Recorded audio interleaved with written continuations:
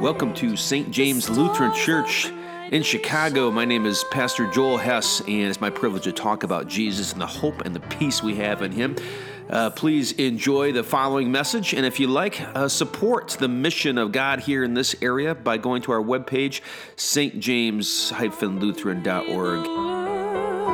And the Word became flesh and dwelt among us. And we have seen His glory as of the only Son from the Father, full of grace and truth. In Jesus' name, amen. Don't look at the title that I have written down there for the sermon. That's not what we're going to talk about. The angels. I wrote that. I gave that to Sarah like a month ago or something like that. But I found something better than that. There was a father and son camping. Maybe you've done that before. Tenting, backpacking, and setting down and walking further on a well-known trail. And this time they went off the trail and they're in the woods. And it was dark.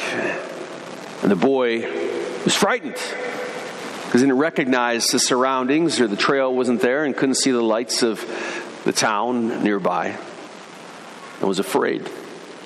And asked his dad, "Where are we?" And the dad says, "Don't worry, son, I know." And grabbed him by his hand. And that's all the son needed. Didn't need to know where. Didn't know where the town was or where they were going or where the trail was. He was okay because his dad was with him. Right? Remember those days when you were that age? I would say that's what John is getting at when he says the Word became flesh and dwelt among us. Dwelling in the Greek there, it's fantastic. It's actually tenting. It's actually tabernacling. And I think it's really cool because what he's doing, John is bringing back the Old Testament idea of the Israelites who walked around, and God had His tent that was the tabernacle, and it was movable. And He went with them. Isn't that fascinating? Think about that. And now John is saying that God, more so back then with the tabernacle, is tenting with us Himself, with His Son. You know, it all started, if you remember, there was a time when man walked with God just fine in the Garden of Eden. Adam and Eve were there hanging out, and there was God, and they were together, and there was no sense of separation. And then, within moments of creation, I guess, Adam and Eve decided to rebel and take what's not theirs. A shock, an earthquake in Eden. And the first aftershock of that initial taking what's not yours, which we call sin, was loneliness, separation. Because the first thing that happened when Adam and Eve sinned is that they realized that they were naked, and that's not a good thing, and they covered themselves up. And by covering themselves up, they hid from one another. They no longer could, as Moses said, be naked and not ashamed. Everything was just right. I mean, Adam just cried out when he saw Eve, "Bone of my bone, flesh of my flesh." It was the perfect marriage. They were united. Everything was just right. But now, they distrusted even each other. Because when you conspire together, you end up always throwing the other one under the bus. And so they covered up, and God addressed them, and Adam continues to push Eve away by throwing her to the wolves and says, the reason why I did it is because this woman made me do it. Suddenly she's just this woman, right? She was Eve, bone of my bone, but now she's this woman. And more so, Adam says that you gave me. The shock is sin. The aftershock, the first aftershock, is separation. and ultimately loneliness. And from then on, there's a certain loneliness that entered the world that can be worse than death. When you really feel alone. It's usually what people say when they are clinically depressed. It is a deep loneliness. And they went out of the garden. They were pushed out of the garden. And now they're apart from God and they're apart from one another. And ever since then, that's humanity. And I would suggest that not only are we generally separated from one another, even it's the obvious situation when someone's in prison, they are separated, they are alone, they are away from family and friends. That's obvious as a repercussion of sin. But there are people that are just surrounded by everything you possibly want. Friends and family, this Christmas time, by the tree. Some of you might be sitting there and everything should be great, but you will feel alone. Because sin causes that broken relationships, but it even causes you to be separated from yourself. You are not actually the person, the essence of humanity that you're supposed to be, but corrupted. And I know you know that because we feel that. The tension in our lives, that always sense of lacking. And today, and more so in America ever, I think there's an identity crisis. What does it mean to be human? And some people are solving this with, I think, false solutions, but the desire is correct, that there's something wrong with me. We feel alone, not just from one another, but from ourselves. This is the aftershock of sin. I know you know what that feels like. So God sees what Adam and Eve does, and he saw what we do. I mean, we can complain about being alone, but we don't exactly help our situation out by pushing people away with our words and our actions, and God also, because we just want to make ourselves feel happy and do whatever it means to just sort of take care of ourselves. And when you do that, you always hurt others. But instead, just leaving us in our loneliness, God not only sent prophets, apostles, and people to tell Israel to turn around. God came to us. He reached out to humanity.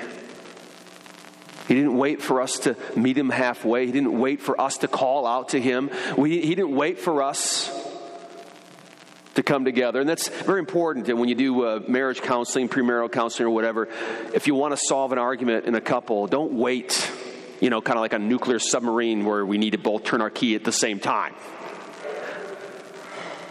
Act. Love. Be the first one to do that. And God, more than did that, came here himself, took on our flesh, united us back to him in his body, recreated humankind in himself, corrected the DNA that had gone wrong. That's what Christmas is. The incarnation is God taking on flesh, perfecting, returning your broken bones and broken mind and broken spirit in the person of Jesus Christ, uniting himself to you forever. And that's what we celebrate, that crazy love of God. But if it just stopped there at the cradle, it'd only be halfway done. Because then Christ takes himself, and what does he do? Just as John says, the Word became flesh, and he tented among us.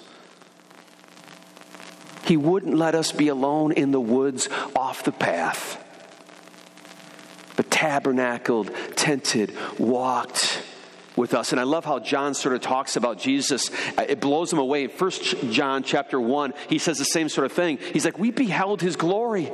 And what he means by that is, this is not some weird Mohammedic vision or Joseph Smith vision. He touched this Jesus. This Jesus touched him. He heard him. He smelled his breath, the breath of God. He saw the healings. He saw the love. It wasn't just an idea, a feeling. And when John says we beheld his glory, I promise you this is exactly what he's thinking of. Staring up with his mother at the cross.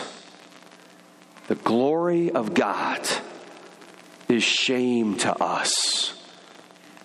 The beauty of God is ugliness to us, and the strength of God is weakness to us, as the Word made flesh dwelt between two thieves, between humanity, right with us. You can never doubt that God is with you when you look to the cross.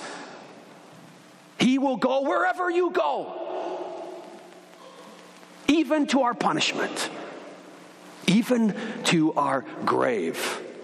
Talk about fulfilling what his name is, Emmanuel. God with us, God in the grave, there Jesus lie. And 3 days later rose again, so that you would never be alone. And he sends out his church, which means people, to find you wherever you are at, not waiting for you to come back to him or come into this room or to meet him halfway or let's negotiate. No, he came to you just like when you baptize a baby. Indeed, they have no choice in the matter. That's absolutely correct. Neither did you. God found you and hugged you in the waters of baptism and became flesh, and he dwells with you today. Through his body and blood that we're going to consume. Through the words of one another when you see someone else feeling down. It is your responsibility. You are Jesus in this world. He is indeed still with us, tabernacling, tenting with us. God is here physically in the world through his church. And I'm not talking about, that's not metaphorical. It is true. It's biological. It's the facts. When we love others, when we hug others, when we tell others that Christmas story, when we forgive others, when we hang out with our friends at a funeral and we comfort them by pointing to that resurrection. God is still with you. Remember that this Christmas Eve. This is not just a Christmas one-day celebration. This is a reminder that he is still Emmanuel. He is still with you. So therefore, no matter whatever you are facing, maybe it's sins, maybe it's something you've done even today, maybe it's words you have said already this morning. You are forgiven. He does not forsake. He is with you. Even as you look at our own death, and our own fears, just like that little boy in the woods. You might not know where you're going. You might not know what tomorrow brings after Christmas. But God is with you. And that's all that matters. Merry Christmas.